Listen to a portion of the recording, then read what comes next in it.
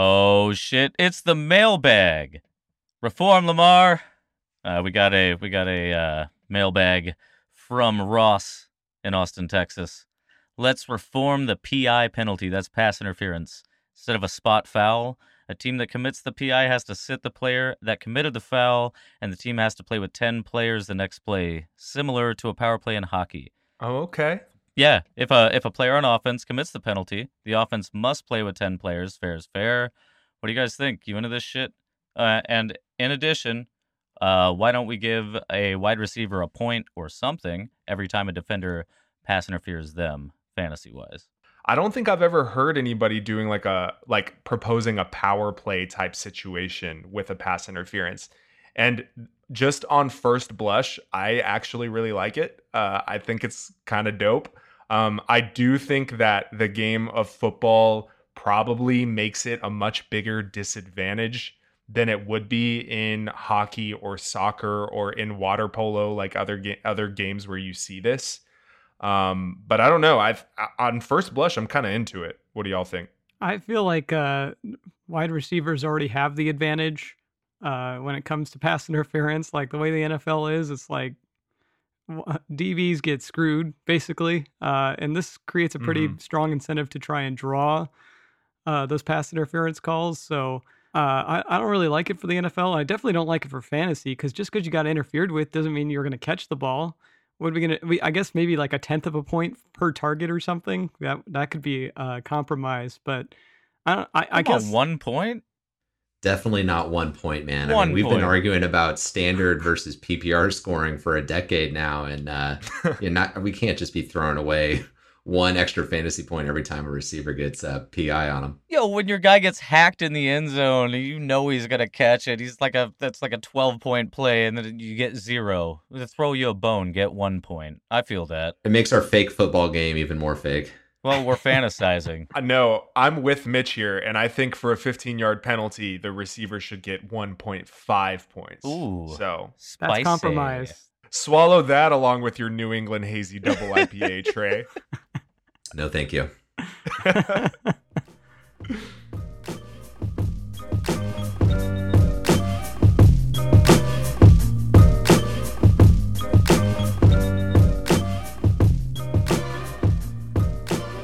Hey, what the fuck is going on, everyone? Welcome into the Long Game Dynasty Podcast, a weekly roundtable discussion about Dynasty Fantasy Football. I am your host, Scooty Be Back, Angry T, Tarek Benchouya, with me as always, holding it down last week, John Alexander, Trey Cryan, and Mitch Yates. Trey, what's going on, dude? I'm good, man. We were lost in the woods without you, but I do got to give John a big old pat on the back here. He did an admirable job stepping in for you, so I think this guy's got a future in radio. Oh my gosh. Drunk in the woods. Yeah, John, you did a great job. Especially on a really difficult episode, kind of really improvisational, leading a mock draft. So well done, John. I am well known as a professional bullshitter. I'm sure most of our listeners have already realized that. But hey, how was Boston? Man, I was going to Boston. I was coming from Boston. I was on the plane to Boston and from Boston for like 8 days straight. It was honestly a trip. I entered a time warp. It's kind of fucked up. You didn't text me, dude. Bitch, how are you, man? I'm just over here listening to the Flogging Mollies, man. Just kicking it into my recording studio, just thinking about Boston, thinking about you guys. Thinking about Boston, enjoying a nice tall Sam Adams Boston lager. You know it, man. Good to be back, T. John, you did all right, man. You did all right. I'll take all right, man. I'll take all right. I love it. All right, guys, we got a lot of stuff to get into today. We're going to kick off this first half in a minute here, but just to kind of outlay what we've got planned today. In the first half, we're going to be talking about what I'm calling Flashpoint players. And what that is essentially, depending on whether you're a contender or rebuilder, these players will probably slide up and down the rankings, kind of depending on your team construction. So we're going to talk about 3 players in the first half.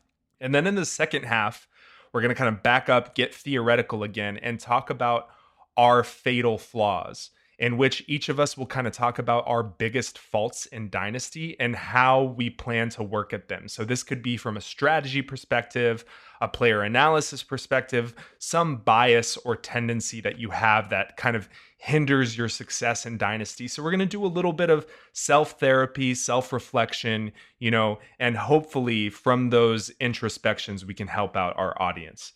All right, but let's kick off this first half. We're going to talk about these contender and rebuilder Flashpoint players. And the first player that we're going to talk about is Keenan Allen, who in our overall ranks comes in as wide receiver 15. Keenan is 29 years old. We know he's connected to a super exciting QB who broke all kind of rookie quarterback records last year in 2020. But he's 29. He's got this dismal 6.7 yards per target last year, which ranked 94th in the league. Mitch, I'm going to push it to you first. How high are you on Keenan Allen if you are a contender? And if you're a rebuilding squad, does it change that much? I mean, I'm like Snoop Dogg over here if I'm contending. I'm high as fuck on Keenan Allen. And if I'm rebuilding, I'm not too worried right now. You're not dropping it like it's hot if you're a rebuilder? No, I'm the timely references on this pod, man. We're really capturing the cultural moment over here. Oh my god. Anyway, no, I'm not. I'm holding. I'm holding. You shouldn't be. Well, why not, Trey? He's going to be putting up points during this season, and he's going to be. I think his value is going to increase, so I'm at least holding for now if I'm rebuilding. He was wide receiver 14 last year. Like, this offense is looking like it's going to take steps forwards. It's a good team.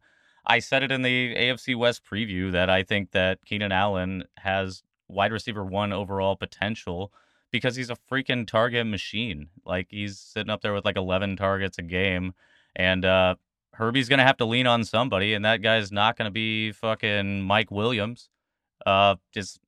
Who's it going to be? He's going to give it to Eckler, sure, but he's going to have to lean on Spleen and Allen. That's his nickname because he hurt his kidney. Same thing, right? Yeah, spleen, kidney. Why do you think his value's going to go up this year? Because he's 29. Next year he's going to be 30. So it's almost like even if he is the overall wide receiver 1 this year, it seems like a guarantee his value is going to go down because it's going to hit the 30-year-old mark. That's fine, but again, who else is there to take that away from him right now? I don't think any of these guys are going to be taking targets away from Keenan Allen, and I don't really care about that 6.7 if he's putting up wide receiver 14 on a rookie quarterback. Like, if we're gonna say that Herbert's gonna improve, he's gonna be having to throw the ball to somebody, and this is the guy that he's gonna be giving it to. Right, but look at last year. I mean, there wasn't really anybody else either except for Keenan Allen, and he was, like you said, he came in as like a low end 1, high end 2, and I mean, you're right. Like in terms of volume, he does project to be top 3 or 4 in terms of receptions, but because of that, short ADOT, that short yards per target that Tarek mentioned, I mean, he only comes out as like number 6 in PPR scoring at 60.5 points per game. So, there's other guys with more touchdown upside, more efficiency that would come out a little bit higher. And he's actually really dependent on the format you're playing too. If you're in half PPR, he drops down to 9 in points per game.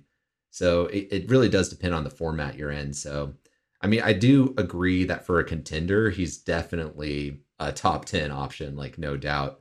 But for a rebuilder, I mean, for a guy that's only going to project to play for 3 more years tops, I would drop him down into like the wide receiver 2 range. And I prefer some of the younger guys like Bateman or Chenault. If I could get one of those guys plus a piece for Allen, I would definitely jump on that as a rebuilder. Interesting. John, let me throw it to you because you and I have a little bit of recent history when it comes to Keenan Allen in the TLG Show League. I recently traded you Keenan Allen in exchange for your first round pick and a 3rd round pick. So I'm a rebuilder, you're a contender. So it kind of shook out for us that way. What do you think? Yeah, I think Trey's absolutely correct. If you're a contender, he's top 10 this year. Easy.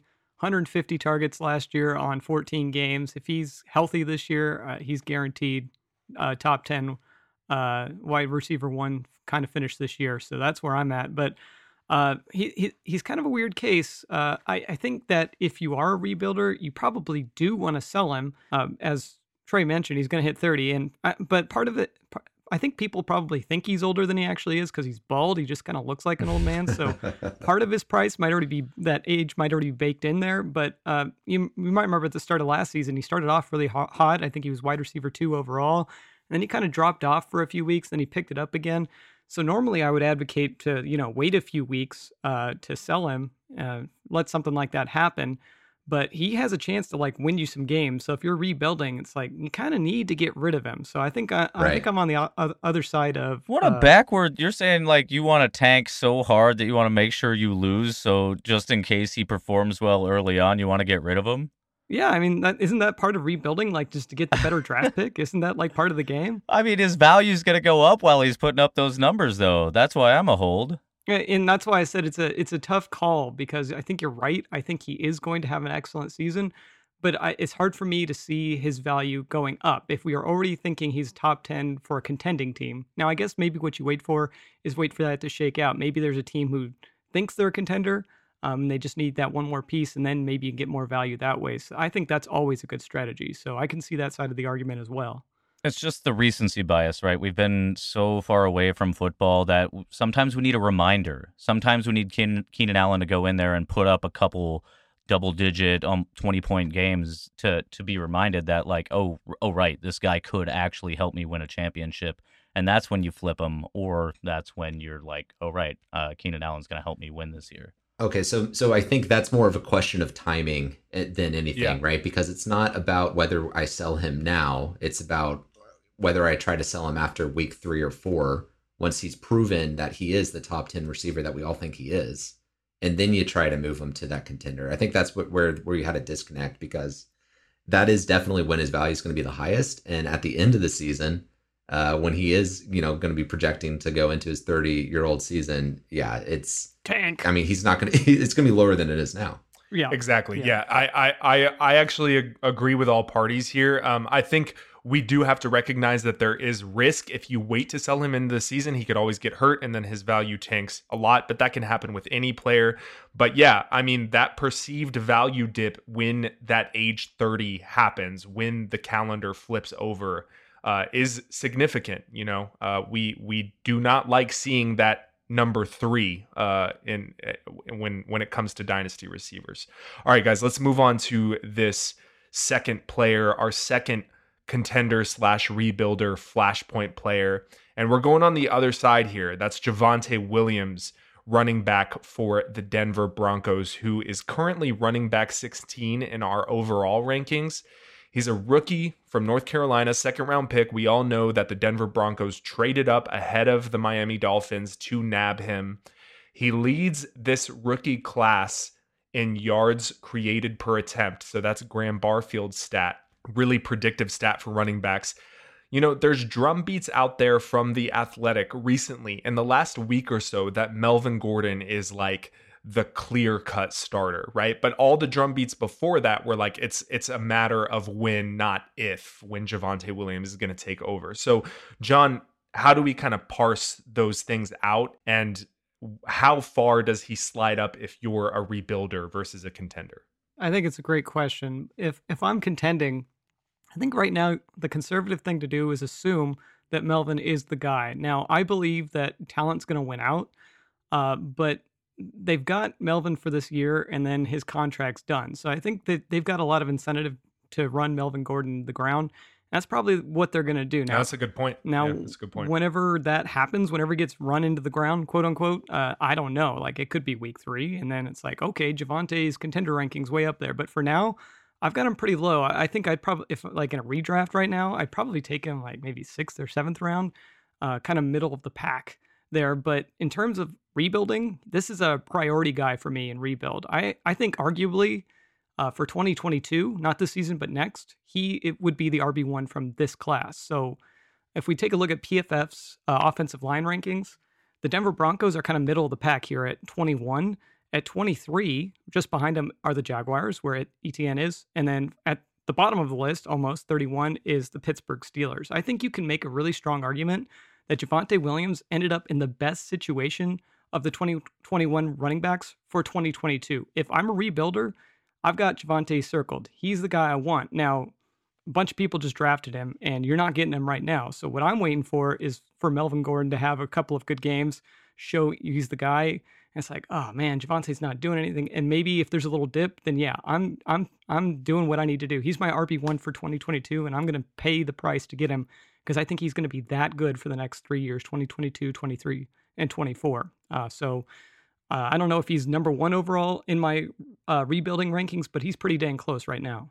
So yeah, not number one for me. I see Mitch shaking his head. I think he agrees with me there. I was pretty firm on Najee Harris and Travis Etienne as my 1A and my 1B, and definitely had Javonte in that top 3 tier, but as my number 3 guy for a reason, and that's just because he doesn't have that pass catching upside that those other 2 guys do. Now, that's not to say he can't do it, just that he was used in that 2-down role in college, and that's, we'll see how he's used in the pros. We won't know until we see it on the field, but I mean, you put a lot in there, John. I guess the only other thing I would kind of try to tie Javonte to is look at the season that Dobbins had last year, right? Like, he kind of came in behind Mark Ingram.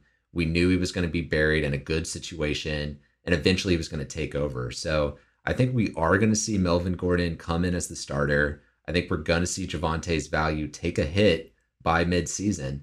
And I think that's the cheapest his value is ever going to get, like week 5, week 6 this year. Yep. And that's the time to go out and get him if you don't have him already. Yep, definitely.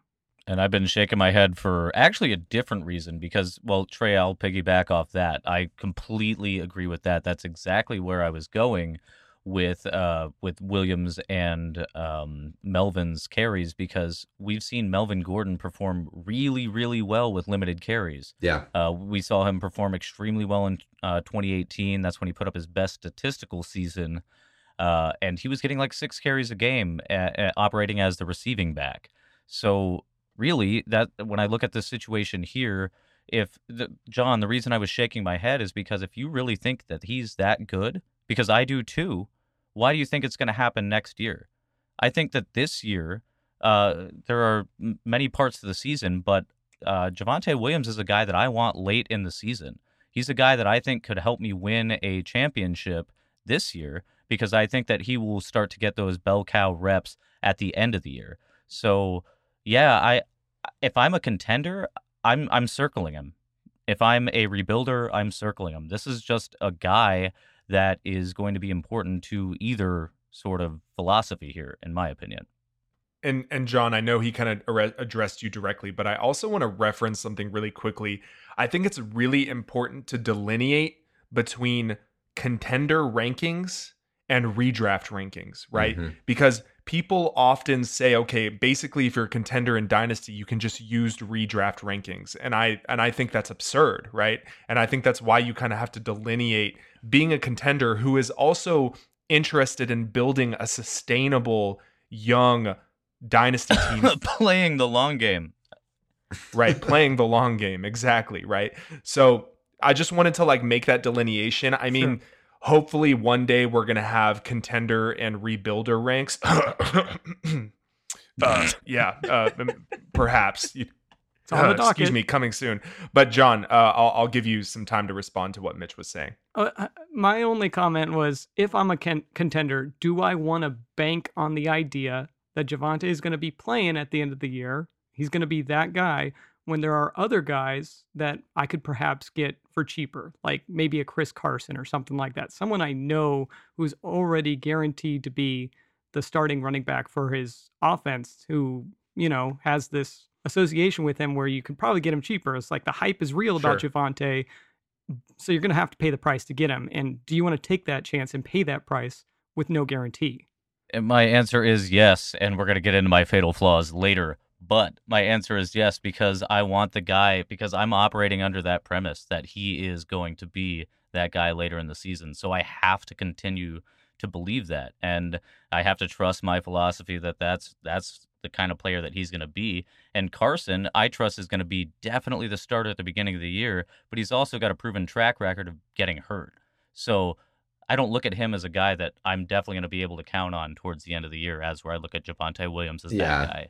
Yeah, Mitch, and it's not even necessarily like your philosophy exclusively. I think there's more data out now to kind of show that, contrary to maybe what we believed in the past with rookies, where they tend to wear down in their rookie year, and because they're hitting like the rookie wall or whatever, right? Once they've hit that week 14, week 15, it's kind of the opposite, right? Like more and more teams, we saw this last year, kind of bringing these rookies along, a little bit slower to start the season, then giving them the reins at the end of the year. So I think this is something that's showing up in best ball and redraft now, where rookies actually gain value over the course of the rookie year, especially a guy like Javonte Williams with his profile. And John brought that up about Jonathan Taylor, too. Yeah, Taylor's another great example. Taylor and Dobbins, we saw that with both of them last year, for sure. Right, yeah, the rookie wall is definitely increasingly becoming a fantasy thing of the past. Rashad Bateman is the third player that we're going to talk about in terms of these Flashpoint players. So currently, Rashad Bateman is wide receiver 30 in our overall rankings. He's an elite prospect that went to a perceived bad situation. And now that perception is because the narrative is that Baltimore, they don't throw the ball a lot. But the counter narrative is that they want to throw the ball more. Lamar Jackson has said he wants to throw the ball more. And maybe having a true alpha in the offense like Rashad Bateman would open the field up. Trey, you are the highest on Bateman in our ranks. You have been high on him throughout the process since we launched the podcast, before we launched the podcast. But let me ask you this. How far does he climb in your rankings if you are a rebuilder? Top 15? Yeah, I think top 15 is right, actually. I think it is kind of that high-end wide receiver 2 range because, just looking at his rookie profile, he is just an insane wide receiver prospect, and he's great value right now in startup drafts. I think we're all going to be kind of kicking ourselves for passing on him a year from now and looking at him the same way we look at guys like A.J. Brown now, who we did fade in the same situation. But, we fade him for a reason, because if you look at 2021, he does not project to be a difference maker at the receiver position. He projects to be a guy who's going to fall down in that wide receiver 4 range. And, Fantasy Pros, who does projections, has him below guys like Nelson Aguilar and Christian Kirk, which just goes to show that there's really not that much volume to go around in Baltimore based on what we've seen the last few years. So, is that their Dynasty rankings? No. This is 2021 projections. Good God, thank you. So the hit chance on that appears like it's kind of low, but I think the upside is super high. So I get why a contender wouldn't want Bateman as a starting piece in their roster in 2021, but you should definitely look at him as a long-term developmental guy and a priority ad for a rebuilder. Right. And if we're looking, kind of like vanilla at the way that dynasty leagues work, right? If you're a contender, then you likely had a late first round pick. I know, picks move around a lot, but there's a lot of contenders that have Rashad Bateman on their bench right now, and that's a great place to be. Mitch, what do you think? I think that the expectation should be tempered this year, but at the same time, they invested a lot in him, and I think we're going to see him get involved in that offense right off the bat. And with Hollywood, he's hurt right now. Yeah. Nice. Right. Perfect. Yeah. So, like, Shoddy B and Mark Andrews are going to be the two guys I'm guessing are going to be catching passes off the bat. So I'm not even sure if he's a wait and bench candidate, because we've seen it. We've heard the hype, but yeah, if you have him, if he's your wide receiver 4 or 5, that's beautiful. It really is. Going through the rookie process, I saw his upside as high as guys like Keenan Allen, who we already talked about, and Stephon Diggs. Those were sort of the comps that kept getting. Those are two guys that Matt Harmon loves to compare Rashad Bateman to. Exactly. So, thinking about a rebuilder, I think he's more important to a rebuilder than a 29-year-old like, D-Hop or Adams. So, John, the reason I actually wanted to include Rashad Bateman in this segment was a little bit selfish, because I started thinking about, like, who would the biggest movers for me be, right? Because he's my wide receiver 32 right now in my overall ranks, and that probably needs to be bumped up. And I was like, if I were to do rebuilder ranks, I think he would be in my top 15. That's why I asked Trey that question. So, like, does he move that much for you if you're a rebuilder? Well, I think I've said it on the show once or twice. I want one wide receiver from the Ravens. And I think he's going to be that one wide receiver. He is. Yeah. I think, and if that's the case, then yeah, I want him. So here's what I'm doing if I'm rebuilding. I'm waiting until week 1 if he's not on my squad, because like you said, he's probably on a lot of contending squads. I'm waiting until week 1. I'm waiting for Sammy Watkins to score 7 touchdowns in week 1. And then I'm going and I'm getting Rashad Bateman, knowing full well that for the next 16 weeks is going to be Rashad Bateman, and Sammy Watkins is going to, I don't know, be somewhere else. But I'm not sure I'm ready to put him top 15 yet, because I liked a lot of other guys from this rookie class. But I think if he is a wide receiver 1 in that offense, he's got a lot of potential to be an important piece, like as a flex play on a contending team this year. Yeah, even this year. Interesting. All right, mic check. It is halftime. We're back. All right, so speaking of halftime, I mean, last week I wasn't here and you guys kind of were like, oh, maybe Tarek should choose, maybe Twitter should choose. So this is what happened between the Hippo, Dolphin, and Grizzly Bear debate. So Twitter had a tie between Grizzly Bear and Dolphin, right? So John lost out on Twitter. Yep. And then I wanted to choose Trey because of the beautiful imagery that he brought that harkened back to a previous episode. I thought that was just great. So since Mitch and Trey tied on Twitter and Trey won in my heart, I think the only thing that is fair is to award the point to John. Especially because especially because John hates him some halftime points. So congratulations, John. I think that's my 4th point or something. That's crazy.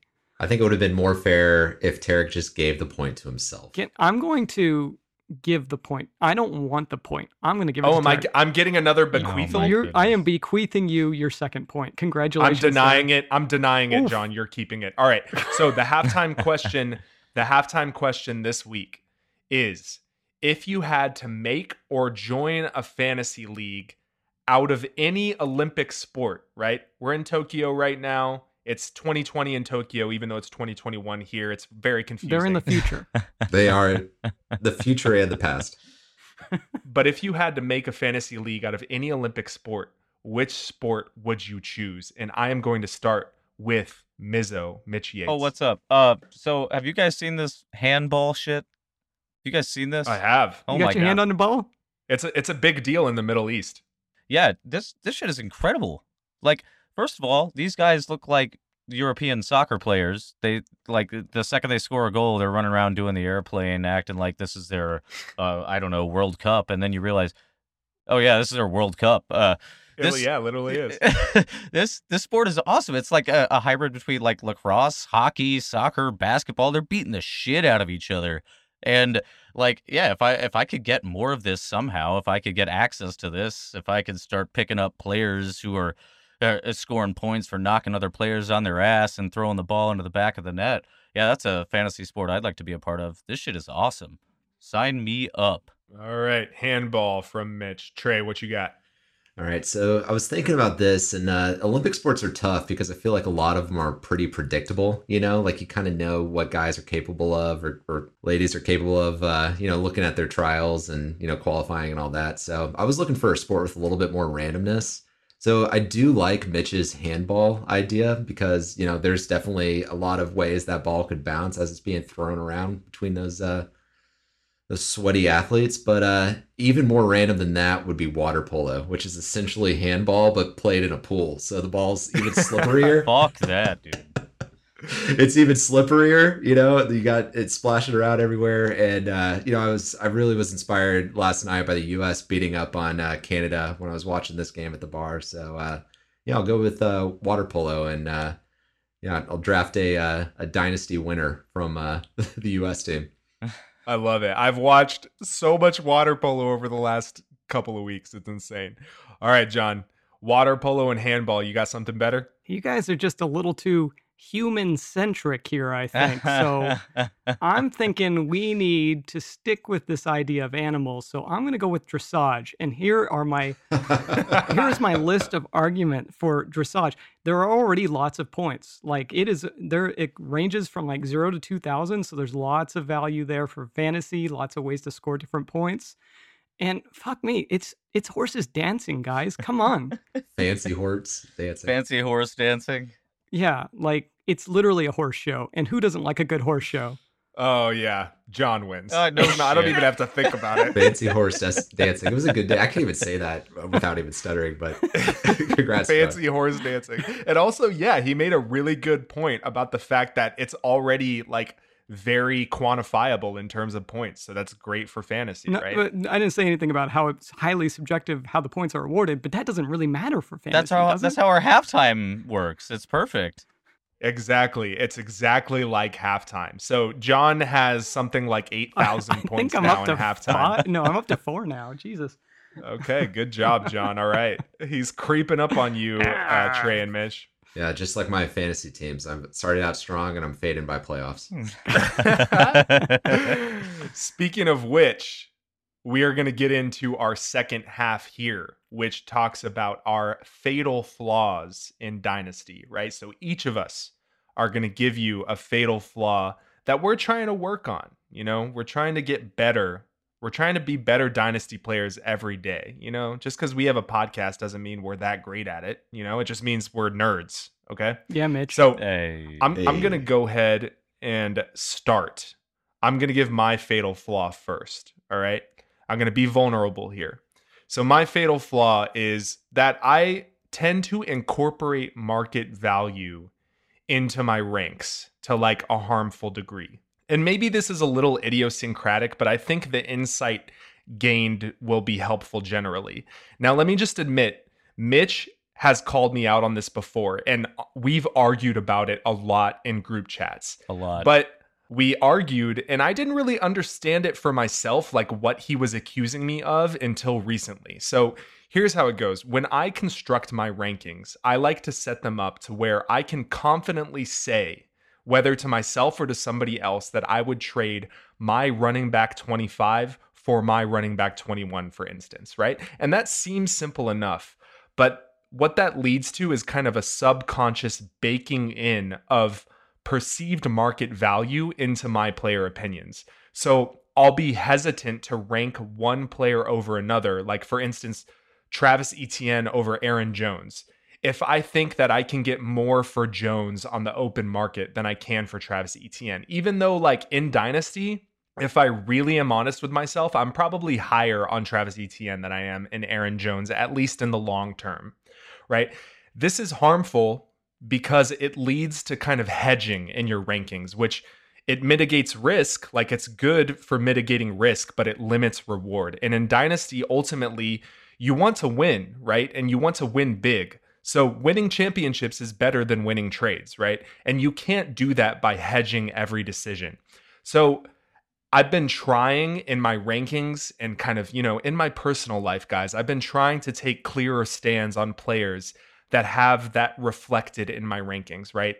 This has been helping me kind of figure out what kind of Dynasty player I am, the kinds of players I like to target, and it's pushing me into more confident directions. So making aggressive bets on guys like DeAndre Swift, CeeDee Lamb, Rashad Bateman, etc. That's what it's helping me do. But what do y'all think, Trey? Yeah, Tarek, I think, this is a good thing to reflect on for sure. And, not every Dynasty player out there goes through the ranking exercise like we have, but I mean, it's definitely been a challenging thing to do because you do have to kind of decide, well, are these actually actionable rankings, or are these just, based on how I think guys are going to perform in, this season and the following seasons after that? So the way I kind of approach rankings personally is I am only looking at it in terms of what I think are going to be points in lineups. So if there is a discrepancy between, say, I've got Etienne way higher than Aaron Jones because I think he's such a more valuable longer term asset, that doesn't mean I would necessarily recommend trading Aaron Jones for Etienne straight up. I would try to look at, what pieces do I need to add to make that a fair trade based on whatever the perceived value is. So that kind of helps me close the gap, but I can get where you're coming from, where you don't want to let the market value influence what your rankings are to too significant a degree. Yeah, Mitch, and I'm going to throw it to you because, obviously I appreciate how our arguments and conversations have kind of brought me to this place where I understand, how the market value influences my rankings, and I don't think it's necessarily a totally bad thing. But what do you think about this fatal flaw that I've articulated? Well, and I'll get into my end because I'm pretty much on the opposite end of things. But I agree with you. You have to pay attention to the market, and whether to that degree you're paying attention to it so much that it's affecting all of your trading and whatnot. That you've proven that it has been a successful method. So, like, I understand where you're coming from. It is a flaw to some degree, but I don't know. I feel like it's also been a strength of yours as well. Right. The other side is I'm usually very in tune with what a player's perceived value is, right? But it makes it difficult for me to have clearer stands. John, what do you think about this? It's some interesting insights here, but I think it gets to the larger question for our audience of what are rankings for? Are you using them for startups? Are you using them for trades? Are you using them simply as a tool to help identify holes in your roster? And I think you need to make that decision before you make your rankings, because presumably you could have a different set of rankings depending on the situation. Definitely. And so I think the bigger point that I'm taking from all of this is that context matters. And what are you using these rankings for? And that's going to guide you through the process of making those rankings. And I don't think I realized that until we were just talking about it right now. Right, and I think that's been the point that Tarek's been trying to push me on, is that I've been like banging the table for different sets of rankings because I think context is so important for these rankings. And that's why we're talking about how these players switch their rankings when you're a contender or a rebuilder. So without context, these rankings are almost arbitrary, except for when you realize that, like, they do matter. We're splitting hairs, but that's what we're doing here. Yeah. Okay. So that is my fatal flaw, that I feel like I bake market value into my ranks. And I'm trying to work on it, trying to take clearer stands. Let's move on to Mitch. What is the fatal flaw that you have extracted from this exercise? Well, I searched deep inside my soul here, and I realized that, like, kicking so much ass, it just isn't easy. Like, I think I got to take a step off my pedestal and be modest here. I think my biggest flaw is just being so fucking good at this game that people don't want me in their leagues. Like, I can't find any people that even want to play this game. I personally kicked you out of one league recently. I'm telling you, man, like, it's been a lot of tough sledding for me. So I don't really have anything else to say. No, no, for real. It's the classic interview question. What would you say is your biggest weakness? Fucking amazing. And I just try too hard.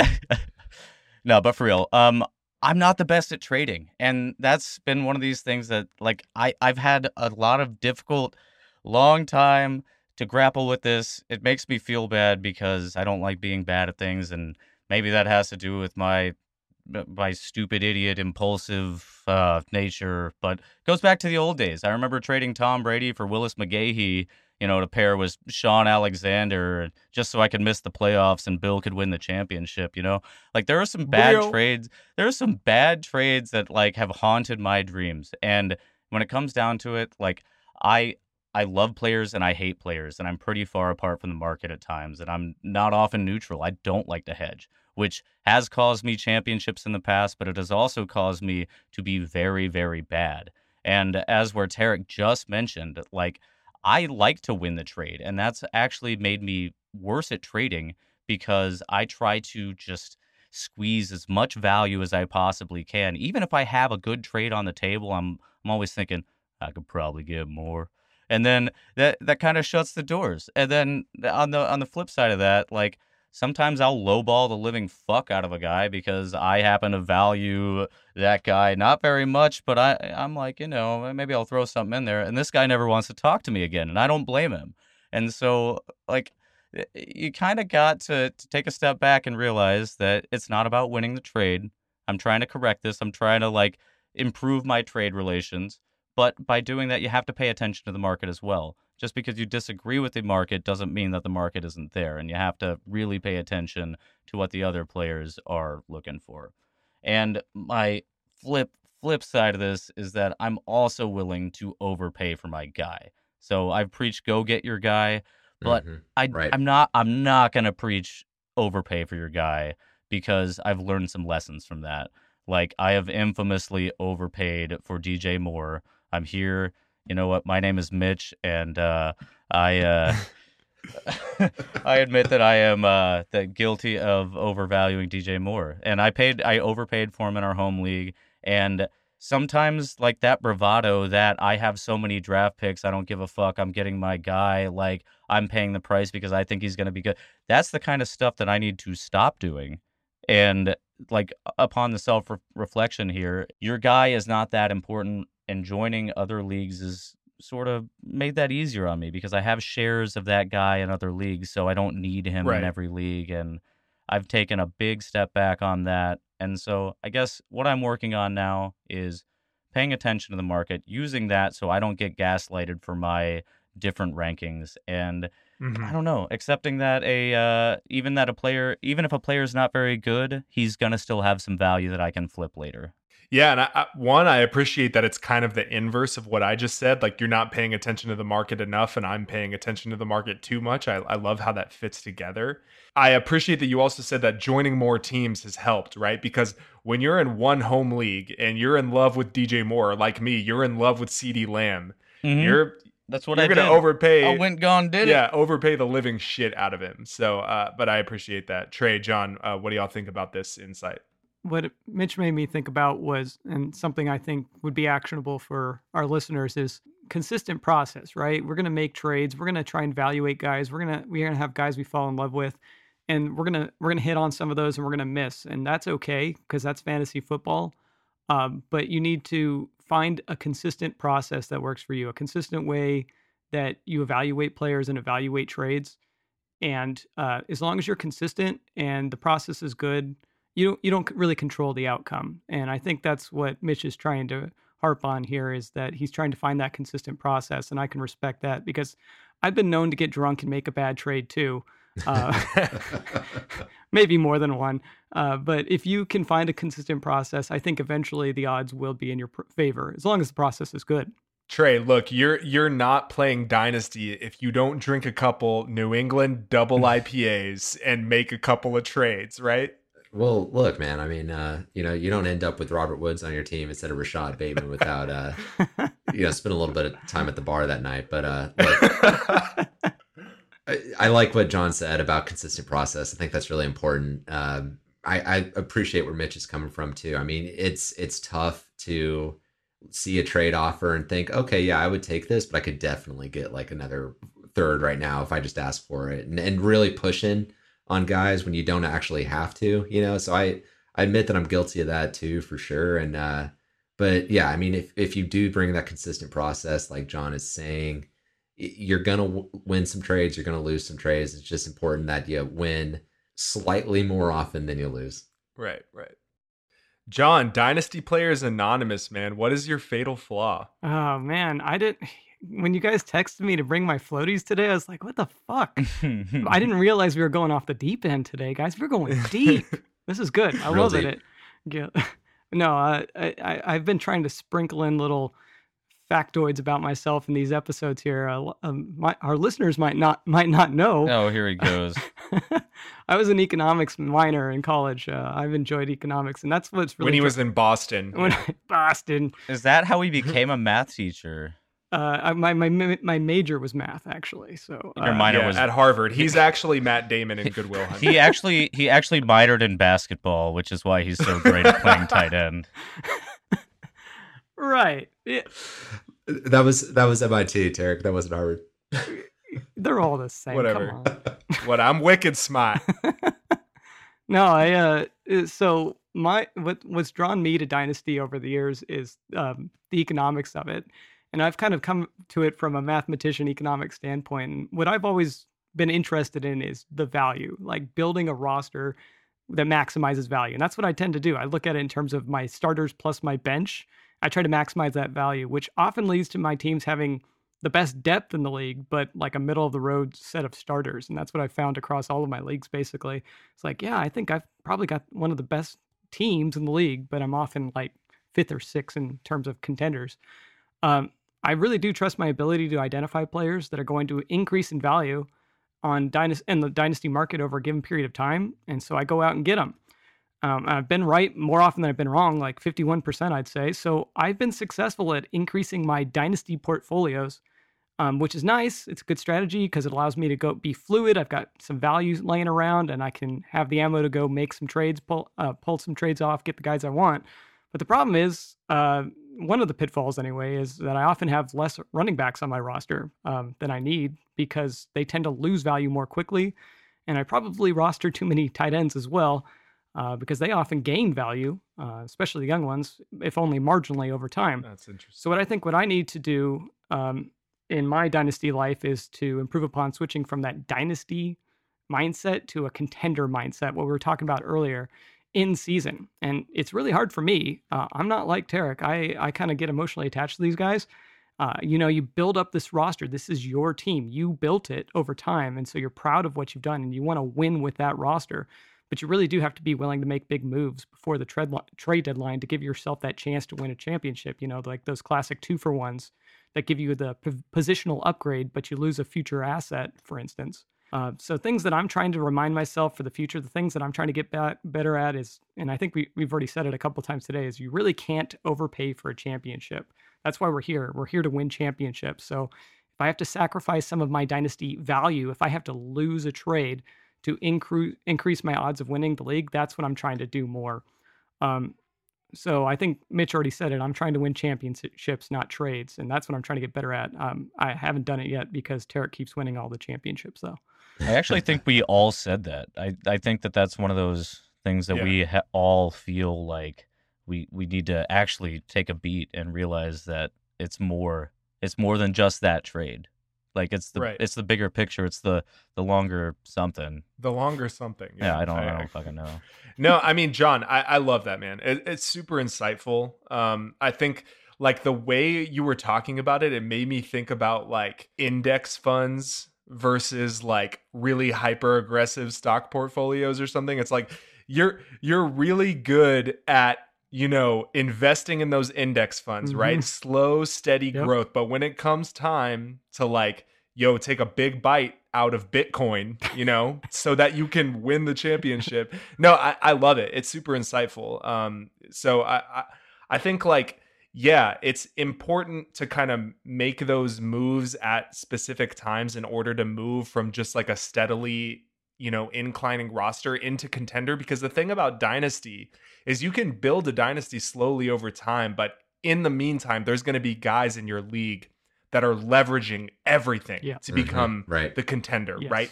They're paying 3-4 firsts to get Dalvin Cook, Saquon Barkley on their roster, right? So you have to combat that sometimes. Right. Because you don't want to get third place every year, just call it a day. Right. Yeah, I mean, John, to your point, I think there is a it's a difference, right? Like you can't just like, raise the entire value of your team. You got to have that asymmetric upside, right? So you got to have like a lot of value, a lot of top end value packed into your starting roster, right, if you really want to be a contender. And so I appreciate that perspective because that's something I've picked up too over this offseason, really is thinking more about that asymmetric upside and that risk profile and going after players that fit that a little bit more and chasing upside versus median outcome, because median outcome gets you a first round playoff exit and upside gets you championships. Yeah. All right, Trey. Well, speaking of things that you've picked up over the offseason, I want you, to get a little bit therapeutic, a little bit psychoanalytic with me here, man. What is your fatal flaw?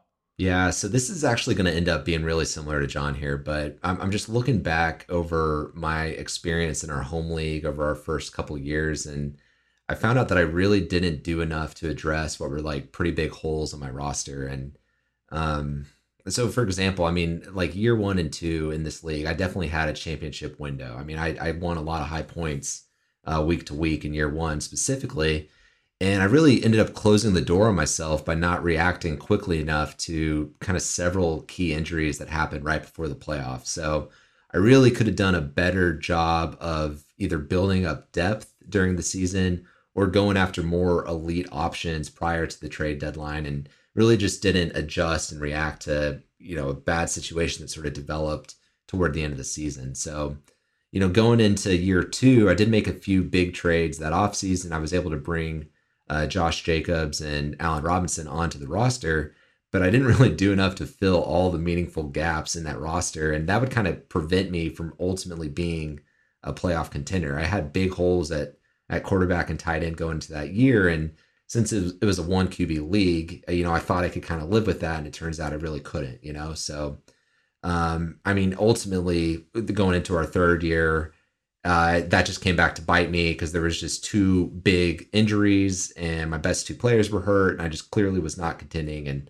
had to start the rebuild, which is where I'm at now. So I was thinking on why didn't I address these issues when I had the opportunity?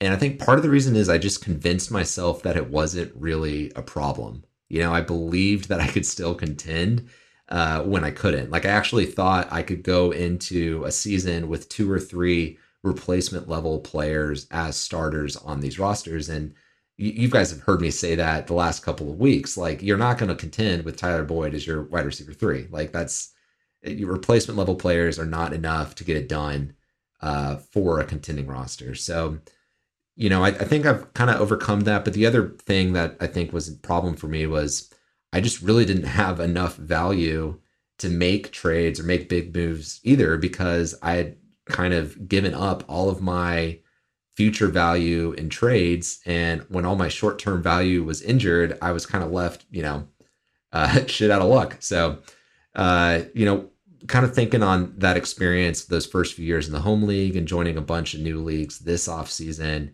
I think it's just really important to have an honest and accurate assessment of your roster and really, be thoughtful about that self-reflection. And you really can't be too slow or hesitate to start the rebuild or start retooling when you need to. But at the same time, to John's point, if you find yourself in an opportunity to make a playoff run, you absolutely cannot pass up on that opportunity to go all in, put your chips on the table, and really make a meaningful push to get that championship. Yeah, and win some money. Right. I like this, and I like how it fits with John too, because it's all about proper reaction time, right? We talk about in the off season, especially January, February, March, we always talk about just building value, not necessarily worrying about holes on the roster, right? But when it's November, you better fix those fucking holes on your roster, right? Yeah, or you better start rebuilding, right? You better push all your chips in, get that tight end, get that quarterback, get that wide receiver 3, or pack it in, right? Yeah, definitely. That's exactly it. You can't really have obvious holes at multiple positions. Maybe you can get it done with a replacement level flex player, but for a contending roster, it really has to be a top tier option across the board to get it done. Trey, one of the things you said there that I think would be good for our audience to think about is that timeline and paying attention to different parts of the season. Like we talked about the difference between November versus the off season. So don't fall asleep at the wheel. There are critical deadlines like your trade deadline, and you need to be aware of it. You need to get ahead of that so that you're looking at your roster and you're like, oh my gosh, I'm 5-1. I wasn't expecting that. Now, is that a real 5-1 or is it a fake 5-1? So like Trey said, be honest with yourself so you can make those moves if you're actually going to contend. And I like that, like committing one way or the other. Don't just half-ass your way into the playoffs. Like commit to it, make those moves, because inevitably there's somebody else in your league that's going to start or be the only person who has an arms race. And every time, you've said it before, somebody, I think all 4 of us has said it in the past, if for every trade that happens that you're not involved with, another team's getting better. That's so right. If you think your roster is good enough, then you probably need to do something else, because there's going to be somebody who's trying to be better than you. And I'm going to take Trey's point as well and explain it in at least the way that I see it, is that there are many parts of the season. There is the preseason, the off season, the beginning of the season, the middle of the season, the end of the season, where you have the playoffs, right? You need to win in every stage of the season in order to win that championship.